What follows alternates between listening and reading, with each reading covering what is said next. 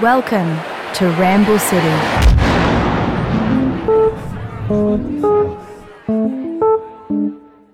McCaw? McCaw, Richie Or McCaw. like the bird? Like the bird. Yeah, Like correct. the bird, I'm going to McCaw. work that into my every time now. Bradley McCaw like the bird. I mean, feel free to say that. That's very funny if that's on brand for you. That's very funny. Okay. Ramble City. Okay, you ready? Yeah, I'm ready. Hey, this is Catherine Britt, and you're tuned in to Ramble City with Bradley McCaw, like the bird. Yeah, I instantly don't regret that. I do a little bit. How does an award-winning country artist turn independent after 20 years and use crowdfunding to create her new album, taking control of a career and in the process, preserving a legacy for herself and her family? Today's guest is Catherine Britt, an Australian country music artist whose long list of credits include ARIA nominations, CMAA Country Music Awards, multiple Golden Guitar Awards. She's worked with Casey Chambers, Paul Kelly, Dolly Parton, Keith Urban. But in our chat recorded online in 2021, we discussed the music business, her latest album, hitting the road in 2021, which we would later discover would be affected by COVID border closures, so please check her website for the updates on that. But we kick off the chat in Newcastle, Australia, as a 17-year-old being discovered by Sir Elton John. My name is Bradley McCaw, and this is Ramble City. Welcome to Ramble City.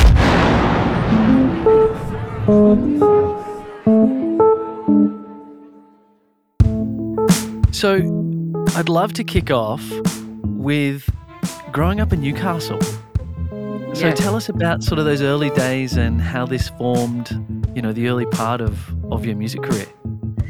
Well, I think, my hometown is a lot to do with me as an artist. I know that sounds strange, although a lot of my favorite artists actually, they base a lot of their music and feelings around their hometown. Paul Kelly sings a lot about Adelaide and Yeah. things like that. So I think it's just sort of a part of who I am now, and I think starting in Newcastle, in a very much so not a country town, Yeah.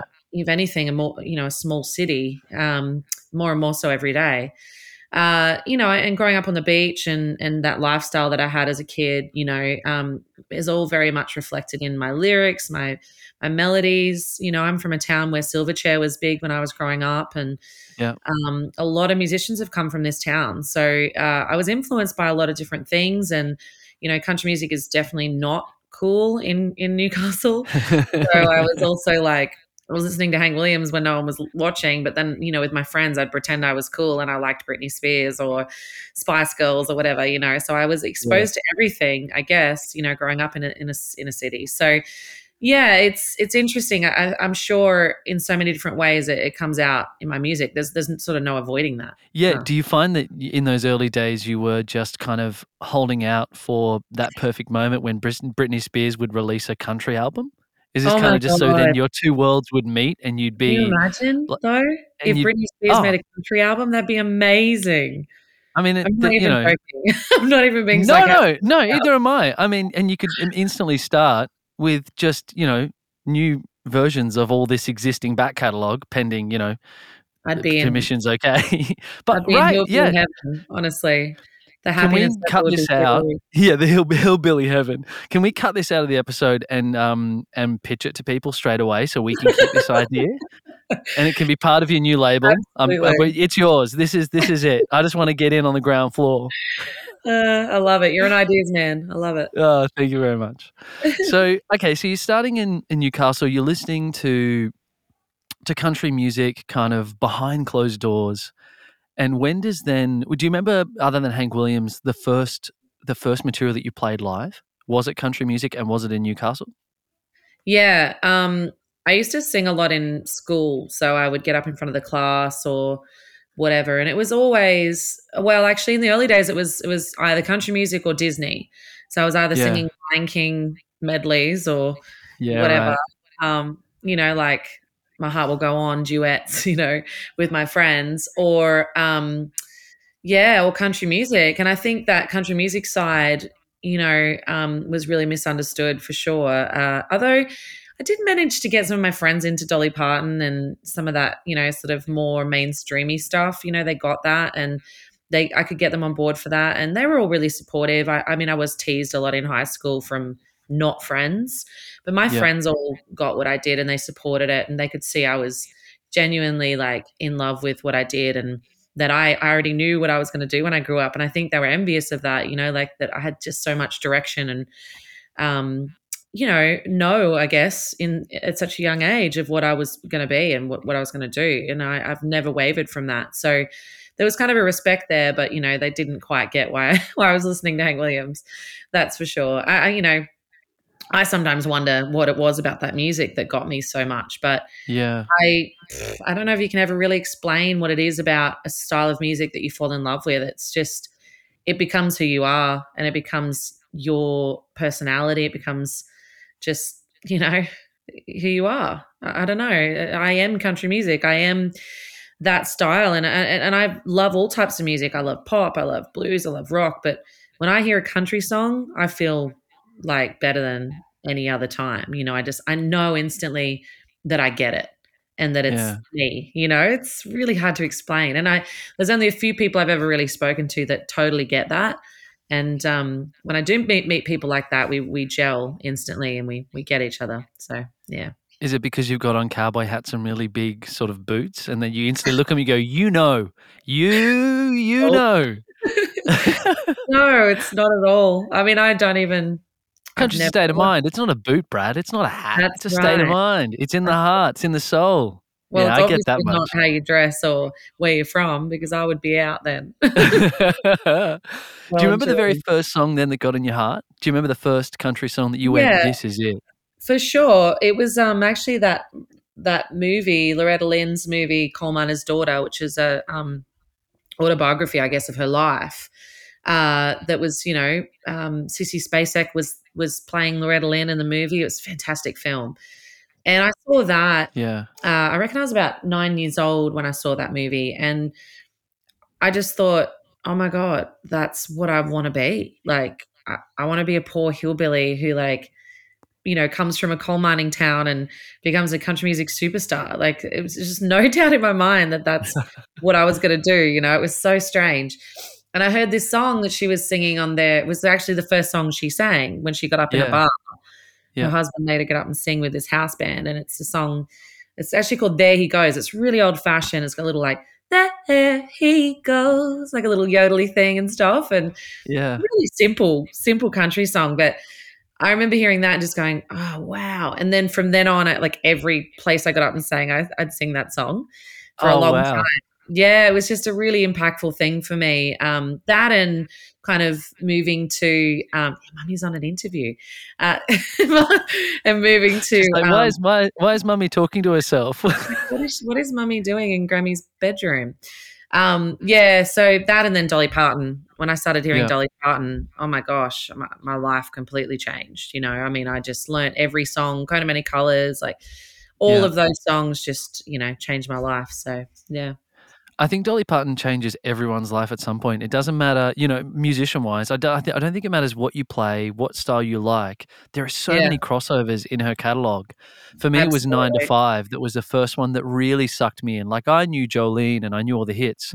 I mean, 9 to 5 is a hit. But for me, when I heard that, there was something in that like my kind of blues and soul and rhythm and blues side of stuff, rock and roll, I was like, oh, wow, she can do anything. Like, she's a superhero, Hey, speaking of podcasts, though, have you heard of Dolly Parton's America, that podcast? Yeah, I've been saving it for like some massive road trip. Yeah, I've kind of been waiting to. Totally what you're talking about, by the way. It's like how she just manages to infiltrate everyone and everything because she's just powerful with her music. Anyway, you have to listen to it. All right, okay. That's so we have to end this early because I've got some homework to do. Gotta go listen to a podcast. If in terms of then of you knowing so much what you wanted to do so clearly when you were so young, the idea of then uprooting yourself at 17 to move to the other side of the planet, it was 17, right? I'm correct in that, right? Like then would this to me on paper seems like a scary thing, but for you, is this like, I am Sissy Spacek, here we go, I'm off. Like, it's time for me to find those dime joints and get to work. Is that? Yeah, I think I didn't really think all of that through. Like I was really small-minded in my goals Yeah. and stuff. Like I just was a girl from Newcastle that wanted to be a country singer. So anything that happened was like the biggest thing in the world to me. Like Right. I mean, when I first met Bill Chambers and he started like being nice to me and getting me to go to his gigs, I thought I'd made it then. I was like, all Yeah, of right, course. this is it. I've made it. I'm singing in a Yeah. bar in Sydney. I've made it. And then like every step from there just felt like the biggest thing in the world. So my first tour was opening up for Casey Chambers on her Barricades and Brick Walls tour. And I thought I'd made it then. And, I just kept getting bigger. And then the Elton John thing happened. And then I went to America. And I remember saying because Elton actually asked me, he said, "Oh, have you got plans to go to Nashville?" And I went, "No, I'm in school." Like no, I'm not even thinking about that. I'd love to go, but I've got a test on Tuesday. Like it did not even cross my mind that I would go to Nashville or that, I would dream that big, like Yeah. it really just wasn't on my radar at all. And maybe it was just because I was just still a kid. Or maybe it was because I just didn't. I mean, I thought, just getting to sing was the ultimate goal, and it didn't matter if money or fame came with that. So, and that's at the end of the day, I'm still just happy to singing. I don't care what comes with it. I get to do what I Yeah. love for a living, and that's the ultimate goal. I've reached my dreams. I've made them come true. So, I think if you start small, you're never disappointed. A and B, I just never dreamed of going there. So it really was just like, all quite overwhelming for me. I remember that first 5 days I went over to Nashville to meet with RCA Records with my dad. I was so sick the whole time I was there. And I don't know if I'm sure it was like a mixture of the food being so rich and Yeah. different and sugary. And also just a mix of like the overwhelming, like, what the F is going on? Like, is this even real life? Like, it just felt Yeah. so surreal. So yeah, I kind of lived in that for a long time. The whole time I was there, I was kind of in this surreal, dream-like state. Like just waiting for it all to fall apart and for it not to be real anymore. So, and I think I've just kind of been in that ever since. Just It's living this amazing. real life. Like I can't believe I get to do this, and people like pay me to do it. It's just Yeah, I stupid. know, yeah. That's So that's an bizarre. amazing story, Catherine. Like, that is just like, to me, it's like in the space of like 45 seconds, we've gone from, yeah, I saw, Coal Miner's Daughter. I was like, yeah, this is what I want to do. And Yeah. then, quickly fast forward to the tour supporting Casey Chambers, where that was a pretty big record at the time too. So you were Yeah. playing, you were like, that was a real deal that you're opening up for. I mean, so of Yeah. course you Yeah. feel like you've made it, because in a lot of ways, that's not a bad gig, right? And then, oh Yeah. yeah, Yeah. by the way, Elton John's calling me up and asking me if I'm going to go to Nashville. I mean, yeah, right. Let's just gloss over that real quick, and then everything that follows. It's Mm. and that, ladies and gentlemen, is the first 30 seconds. Yeah. Like, so let's not gloss over the Elton John things. I'm sure people listening are like, what? Excuse me now? So how did this happen? And, was this just, you really loved Tiny Dancer and wrote out with a fan letter and he just sort of emailed you back? What happened here? Well, that would have made sense, but Of course. Sorry. Yeah. what happened to me didn't make sense at all, and I still don't really know how it happened. But the story is that Okay. he went into a local record shop when he was touring Australia, and apparently he does that often when he's on tour. He just like closes down back in the day when that was a big thing, obviously, closes down a record shop, a CD shop, whatever, and goes shopping, like looking for new music. And he asked the guy behind the counter, I believe it was in Sydney, he asked the guy behind the counter, like, what's hip, what's cool, like, what should I be listening to, mate? And he, for whatever reason, this guy said, oh, well, this girl's only 16. She's a debut album. She writes her own songs. She's kind of got some shit going on at the moment. Check her out. And he did. And he liked it. And then he got in contact with me through my label. I just signed to ABC because we released that debut album independently. My mum and dad paid for it. And then ABC picked it up and re-released it. And then so he contacted ABC Universal and they got in contact with me. And yeah, he just wanted to meet me initially. So I drove down to Sydney for his final Australian show.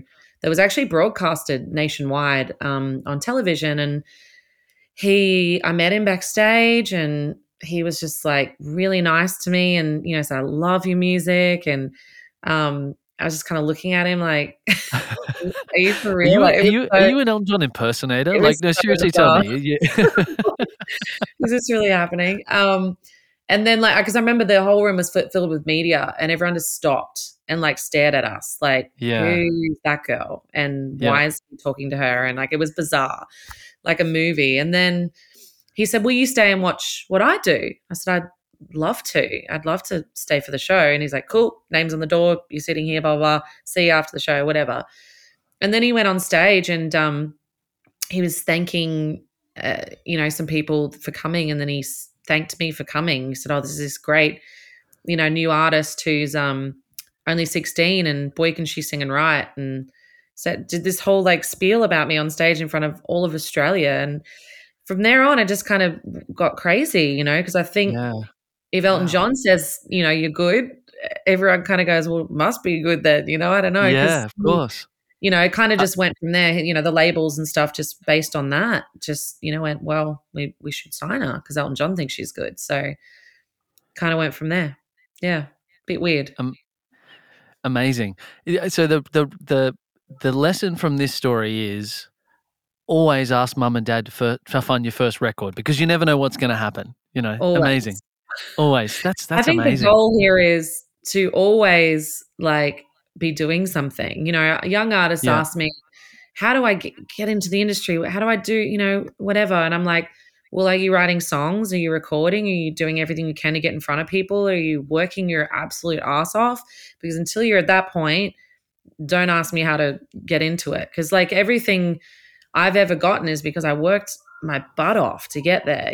I've never Yeah. stopped working. I'm always just constantly pushing and investing in myself and writing songs and, pushing myself creatively. And, it really is on you. And I think when those opportunities come along, you have to be ready. You have to be there and Yeah. ready. I mean, that was a once in a lifetime stars aligning.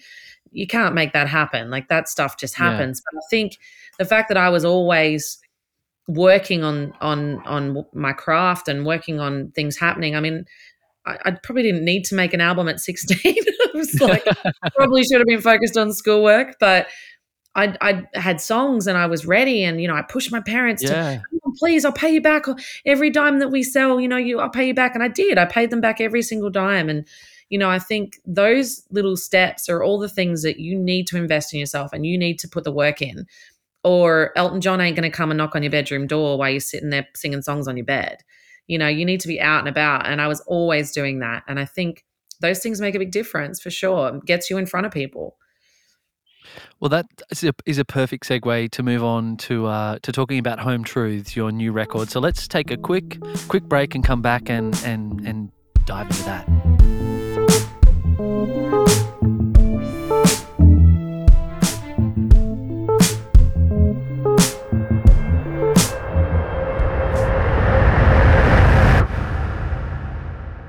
So Home Truths, it's your 8th studio album, and after all the accolades, all the many shows, so many songs. For this one, this is kind of the first time, I guess, since Mum and Dad funded the first record that you've gone independent.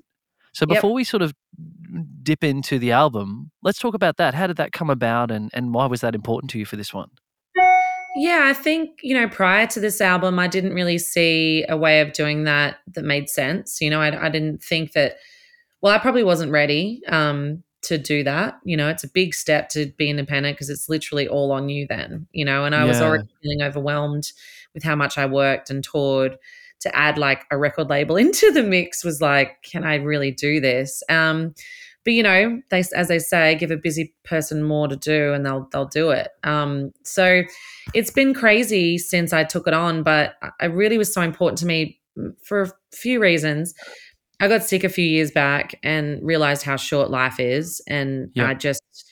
everything got put into perspective for me, and I just started changing how I live my day-to-day life. Basically, instinctually. It happened immediately. And I started making some pretty big changes, and a lot of changes have happened for me in the last few years specifically, but definitely since I turned 30. And having kids, I think realizing that if anything ever does happen to me, my children would not own my albums. Yeah. And that was just like, I couldn't comprehend that. Like, I've done all the work, I've written all the songs, I've made these records, and they don't have them when I die. Like, why? So I went down this whole road with my lawyer trying to buy everything back. I managed to get all my publishing back, Amazing. which I'm really proud of. But the problem with record labels is they're just not interested. There's nothing in it for them to give you your masters back. So, I'll probably end up doing the Taylor Swift route. And I was just about to say, is Taylor Swift calling you up to sort of ask you for the tips of how you manage the publishing so far? How else to get around that? I could easily just go in and re-record Too Far Gone and Little Wildflower, no worries, and do a new cool modern version of them. Yeah. A, that'd be super fun, and B, I would own them then, and my kids would own them one day. So this is really important to me. And also I was seeing, my yearly turnover, with my accountant, I was seeing how much money was going elsewhere and how I was earning less than most people around me. I had managers and people around me earning more in a year than I was. And the reason they had a job is because I was doing, I was a singer or giving them a job. And I sort of thought, well, that doesn't feel right, and I just sort of made some adjustments, worked out all the logistics around it. I had some friends doing really well independently, and they sort of helped me through a lot of the early learning curves of it all. I was signed to a label, Universal, and they were very kind to let me out of my deal. No worries. We crowdfunded $35,000, which was enough to basically go in and make the record, which was great. And I've just basically just been working, to pay for the rest and just getting everything out there and doing my best job to get this album into the world independently. So it's been crazy, but I feel I've never felt more in charge. I've never felt more empowered. I've never felt more like a strong independent woman than I do right now. I feel like, yep, this is my album. This is my I'm running the show now, and it feels really great to be in that position. Now, I'm 36. I'm a mum of 2 boys, and I just feel like I've got it all sorted out now. Like, I don't know, I feel really good about how it's going. So, and now I'm able to put out other people's records and, nurture other artists, which is a real passion of mine. I know I wouldn't have a career if it wasn't for people like Elton John. So I want to do the same sort of thing for people too, on a much smaller scale. But, giving them those early bits of advice and even helping them put a record out, independently that they own, but it goes out on my label and my branding, but they own it and they get the money. That's right. All those things now are my new future missions. So, I'm just looking forward to the next few years and where that takes me and what this all means. I'm working on a book too and kind of telling my story and probably re-recording some albums down the track. Catherine, a huge hearty congratulations. That's amazing and so inspiring, to be frank. Very inspiring. Wow. So when you went out and you sort of said, all right, let's get these incredible music fans to help us get this shift moving, to get this starting, and you went to Possible, did you see a huge groundswell of support? And I imagine Possible, anytime that we've done something for that, it's very stressful because there's so much to kind of work. So were you surprised at how many people were how do I say this? Willing to support? Yeah, I guess so. And kind of, there's this idea of label and independent, and I think it seems like we're more and more entering this phase where the idea of a label isn't, through transparency now, it's not necessarily the be all and end all, and it's not necessarily the big stamp that says you are an artist, Totally. Maybe it is for newer artists, and maybe it's not so much for people like yourself that have accomplished so much and have done so much amazing stuff. But so, look, I have just blood 3 points there. So did you find a lot of support, and did you find that people weren't particularly fussed about this whole independence?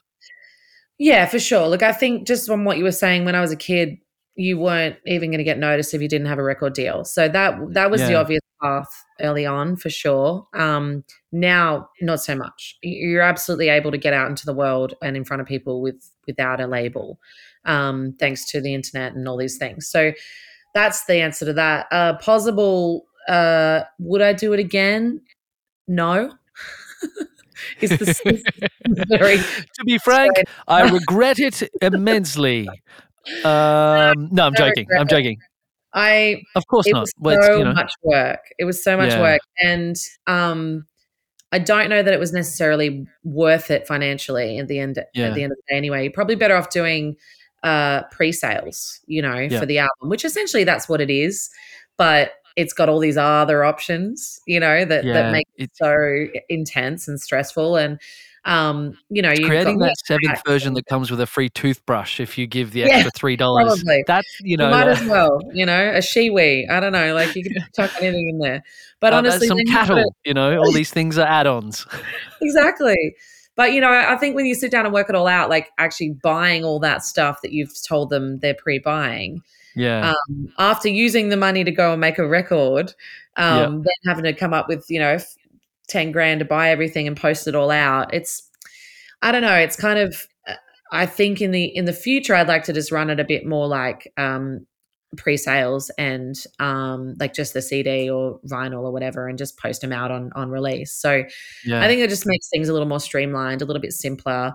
I tried to get too creative and added in house concerts and all this stuff that you've got to go then and do free house concerts essentially, which they're not free, but like it's like you've already made money, you've already done this thing, you're kind of catching up to the deal. Exactly.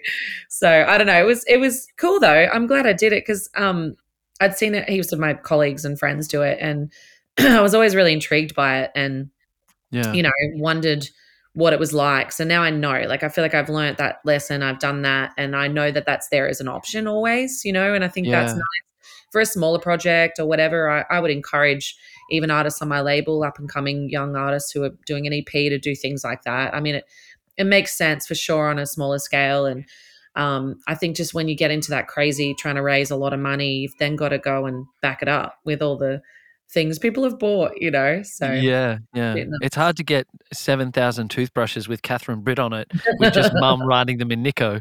Well, that's what you probably end up doing, but to see the support was epic. Like, absolutely, that's what I loved about it, because I realized how many people believed in me and wanted to see me go independent and wanted that for me, and I think there's a song on the record that's the single at the moment with Lee called Country Fan, and that's where the idea of that came from. And I know it's a bit cliche, and I know it's a bit even cheesy, and I know that when I'm singing it, I knew that when I wrote it that it was cheesy, but there's so much honesty and truth in that, and there's so much heart. I meant every word. Like, they are epic people, like they are true fans, and they really invest in you as a person and as an artist, and they are there like through thick and thin. They're there every night at the concerts. They care, they invest. It's like I've toured with Tim Rogers and different artists from different genres, and I've never seen fans like country fans. Like, they're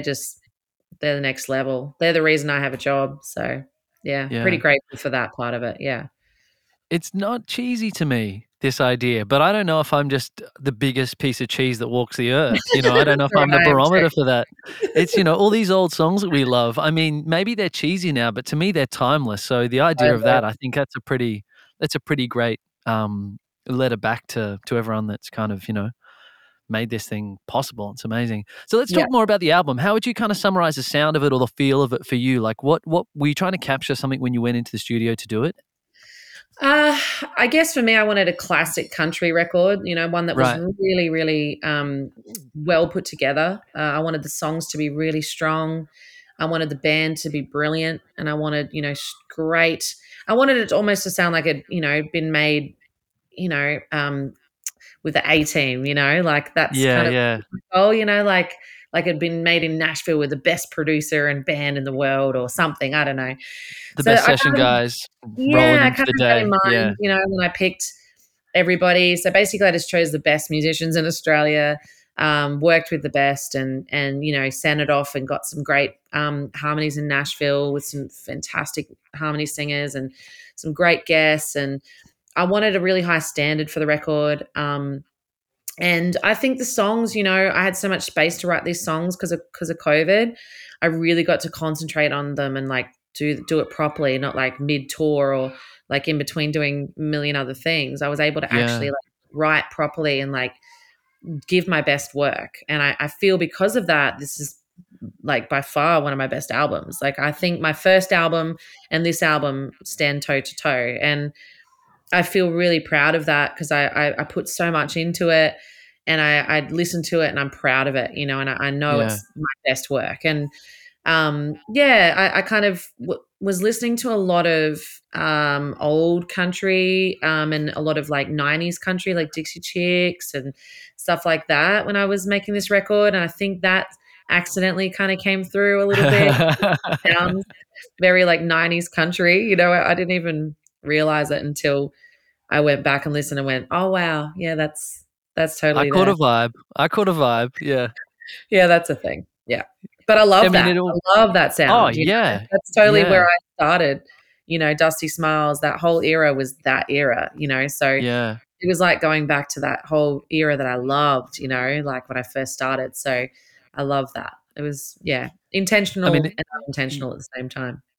And then, so then you decide, were you always going to produce it yourself? Did you decide in the beginning that you really wanted to do that for this record? And had you done that before? I have done it before. I've co-produced. I co-produced "Always Never Enough" with Bill Chambers in Austin. Yeah. I produced with the band Cold Cold Hearts, the last record. Yeah. And the rest have been produced by other people. Bone Shaker was produced by Ryan Hadlock over in Seattle, and so on and so forth. So I have done it, and I've done a lot of producing of other artists over the last Of course. Yeah. 5-6 years as well. So Yeah. I love that. And I think I just knew, I didn't think anyone else would be able to step in and know what I wanted like I did. Yeah. Like I knew the vision I had. I knew the musicians I wanted. I knew the sound I wanted. I knew everything. And it just didn't make sense to me for somebody else to come in to that, you know? Yeah. And that's really what producing is. It's like picking the studio, the musicians, the direction, the sound. It's kind of all those things, you know, and I think I already had that. So Yeah. it didn't make sense. So yeah, I'm really glad we did that. And Michael Moko, who co-produced it with me, essentially just really helped me on so much in the studio, but also in the after, you know, that the mixes and the mastering and all that sort of stuff. He was a really great sounding board for me. We really gel and get each other in the studio, and I use him a lot for that stuff. So that was really great to have him sort of work with through and make sure everything was as good as I thought it was, or you know, Yeah. him Yeah. pull me That up on sounding stuff. board, that one Yeah, person you just go, I'm somebody not to- crazy. This is great, right? Yeah. No, be honest now. Have I, this is it, right? The You know, 90s is like, still somebody cool, like, right? yeah, this is okay, right? It's not just me being totally up myself. You hit play and it's just, oh, baby, baby. How was that? Are you, with are a you country covering Britney twist. here? Is this? Yeah, With of a course. country Of course. twist. Yeah. Yeah, don't forget. We need to do the country version. So another song that really caught my ear when I was having another listen today to this brilliant and record that I really love. I'm talking about Home Truths, of course. I haven't said that, but Mother. This other record. Yeah, that's right. Yeah. This other Dolly Parton record. No, the song Mother. So this that really got under my skin. Really surprisingly, sort of really got to me. Do you want to sort of explain to people that may not have heard that yet why they should pause instantly and go and listen to this song? Yeah, I think, you know, the thing about Mother and, you know, country music actually is there is a real honesty in it, you know, like it's, there's something that when somebody's being real with you and being honest, it makes you stop and listen. You know, you kind of go, oh shit, they're being real. Oh God. And, you know, if somebody's being playful or like joking all the time, or they're never serious. Yeah. You know, you don't take them serious. You sort of, you know, shut up, you know, stop being silly. But if Yeah. somebody's like hitting you in the face with some real honesty and real truths, home truths, you know, you stop and listen. You go, oh wow, okay, this is now hitting me as a real truth, as a real thing I need to listen to. And I think that's what I love about country music. You know, it's like sometimes you don't want to hear about these things, you know, you don't want to hear about cheating or hurt or heartbreak. But when Hank Williams is singing it to you, you're happy to listen, you know, like it's like Yeah. when the right person tells you and they tell you with like angst and heartbreak in their voice, it makes you go, like, it makes you pay attention, I guess, you know, and I've always tried to do that in my music. I've always tried to be real and honest to a point, maybe sometimes that, you know, to my detriment. Like sometimes I've laid everything out there, unashamedly. But I think, you know, there's a few things that come with that. You know, people know me for exactly Yeah. who I am. There's sort of no bullshit there, but it's also like, wow, I have nothing hidden. Like I've just laid it all out there. Like, you know, my whole life is in my songs. But you know, I think that hopefully that's what people that like my music like about it. I don't know. I've never asked anyone, to be honest, but I'm hoping that it's just because I am honest and real, and I try to be that so that people can relate to it and they can go, yeah, I hear myself in that. You know, that is my Yeah. story, or that's my song, or that's, you know, the things that I loved about country music when I was growing up. I want people to love that about my music, because why else am I doing it if I'm not changing people's lives or, you know, making them feel something? That's why we do this, you know, to make people feel something. So, yeah. Is then that does that say more about me and why the song Mother spoke to me? Is that what you're saying to me? You're Maybe. saying that Just remember, really yeah, just remember my basically you dad's need to a call your psychologist. mother ASAP and you need to Yes. apologize for I think there's everything. something wrong. I think there's something happened. No, look, I think it's so funny because I get made fun of all the time. I'm a psychologist's daughter. Yeah, Um, right. my dad, yeah, is a clinical psychologist, and I think it comes out sometimes in me, like that whole, how does that make you feel, though? Do you think maybe you've got an issue with your mum? I don't know. Yeah, wow, I'm about to get educated here. No, jokes. I'm sure it's just music hitting you because it's, you know, it's honest. And I think that came from such a deep place. You know, it was Mother's Day during COVID. I couldn't see my mum. I was worried about my parents because, you know, they're in their late 60s, and all the things that everyone was feeling in March, April, you know, Yeah. were really Yep. hitting me. And I was off the road. I had no work for the foreseen future. I was in a really desperate place. And I think I was really lost as to who I was without music. You know, I didn't know what that was. I knew I was a mum, but it wasn't all of me. You know, like I Yeah. feel like being a mum is a big part of me, but it's not everything. You know, I've done this music thing for so long, and it really makes up the person that I am. So I was in a really vulnerable place. And I think that song really shows that, you know, just really Yeah. lays it out there. Yeah.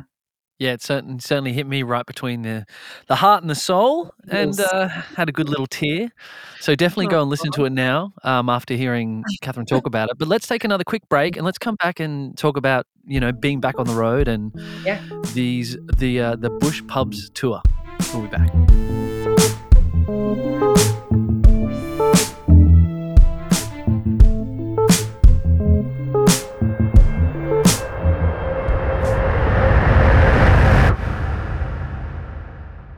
Pardon me. Excuse me. There's my real voice. That's better. Oh, fantastic. How are you, Catherine? So glad we've been talking the wrong voice. Sorry it took me so long to appear.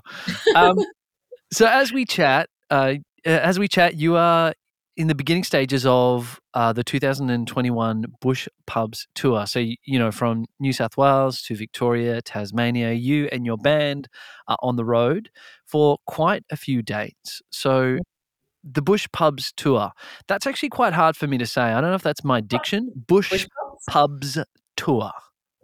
Just say it quickly. Bush Pubs tour. Bush Pubs tour. Bush Pubs tour. Say it 10 times in a row. No, I'm joking. All right. Bush Pubs tour, Bush Pubs tour, Bush Pubs tour, Bush Pubs tour. If I could have done that, that would have been really impressive. Well, I from know. now on, we're calling it the BPT. I know, that Yeah, sounds worse. I do that. I shorten it Do to you really? BPT. Cool. Yeah. How That's did it come totally about? How did these shows come about? Yeah, so that was from traveling Australia in a caravan, basically. I spent 4 years on the road with my ex-husband and then my son for a while, actually. He was born on the road, and came on the road with us for the first year of his life. He traveled Australia. So I really just spent a lot of time in rural, outback Australia, and saw that there was this real like missing piece that like no one went out there and played. Yeah. And I would do a gig randomly because we'd be somewhere random, and they'd be like, "Oh my God, I can't believe you're playing a show out here." And, people that 400-500 people would rock up because they'd never had a gig in their hometown, like they Yeah. were so happy and so, so grateful. And, I just saw this desperation for music in the bush. And it's funny because it's kind of like at some point we took the country out of the country and we thought that would work. Totally. Oh, Yeah. let's stick to the East Coast and that'll work. Let's play in Sydney. Nope. No one in Sydney cares about country music. Well, they do, but like it's not like out there. Like they're living the life, and Yeah. Yeah. like no one makes the effort to go there. And look, it's epic. Like we just did the first weekend and we went to Broken Hill and Tilpa. Whew, Lordy. It was nuts. It was like 2 days either side of the shows traveling. So it was 5-day traveling for 3 shows. We broke down somewhere between Emdale Roadhouse and Cobar on the side of the road. We ran out of petrol. And we just called people it driving past your caravan and bush pubs tour. Just And I've got all the things. That's what I'm saying. I know. Yeah, I've seen the photos. Yeah. So we pulled into the Emdale Roadhouse to call NRMA because as soon as you leave there, there's no service until Cobar, no phone service. So we called NRMA, then drove up the road until we ran out of petrol, and then pulled into this roadside stop with truckies and slept until the guy came at 5 a.m. So me and all of the band and the support act slept in my van with with all the seats back and stuff. It was the worst night of my life. It was hilarious and awful. He came at 5 a.m. and gave us 20 liters of petrol, and we're like, oh my God, I don't even know that's enough to get us to Cobar. So we had to drive at 70 kilometers an hour just to get to Cobar so we didn't burn through the petrol. Anyway, these are one of the many wonderful things about the Bush Pubs tour that I love because the stories are epic. And I look back now and think it's the funnish thing ever. Yeah. When I was These are the memories, right? Oh my God. Yeah, they're memories. We're making memories. And, you can't beat this bush mentality either. The word spreads so quickly out there. We put these gigs this first weekend on sale 3 weeks ago and they were packed. And it's how? Why? Yeah. How are these people here? It doesn't make any sense to me, but it's they all talk and they all, they're not so distracted by everyday life that we are in the city. But also, I saw the Slim Dusty movie and I've always been a fan of what he did traveling to these remote areas and bringing music back to the bush. And I think he was one of the pioneers of doing it that way. And I just saw this total lack of it. People just weren't doing it anymore. And I think it's important. So now it's become this real mission of mine. I've made it my sort of mission in life to take music back to the bush and find the most remote areas to take music to and do it, So we are literally going everywhere. And we are going to very remote areas. And it's very exciting. I really am so excited for the rest of this year. It's so crazy and epic. And yes, I'm going to need a holiday afterwards, but I'm so excited for it. So we've got a great crew. The band's unreal, one of the best country bands I've played with. Wow. Great guests. Melody Moko's coming out on the road with us. Natalie Henry, Andrew Swift. So it's just going to be amazing. I'm pumped to do some more. We've got some more this weekend in Oodnadatta and Coober Pedy. So that'll be fun. And I can't wait to see the photos of you getting so remote and so into the bush that you've gone so far, you have to just channel in electricity from 3 towns over to be able to do your show.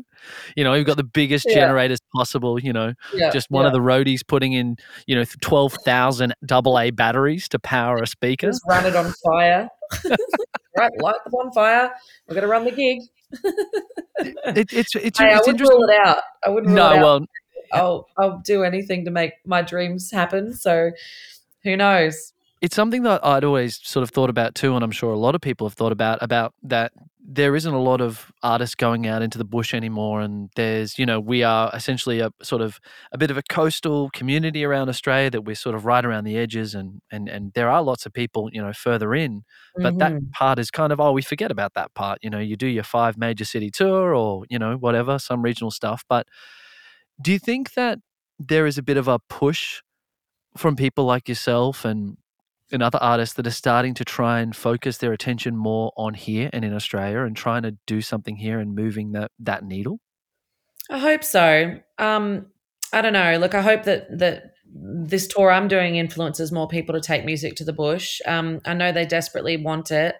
Yeah. Um, and I think I want to grow this brand as well, in that we do take maybe more people out, and do a big Yeah. sort of circus sort of thing. It already is a bit of a circus, but like they did back in the day, with How many like people a can you fit comedian. into your van to sleep?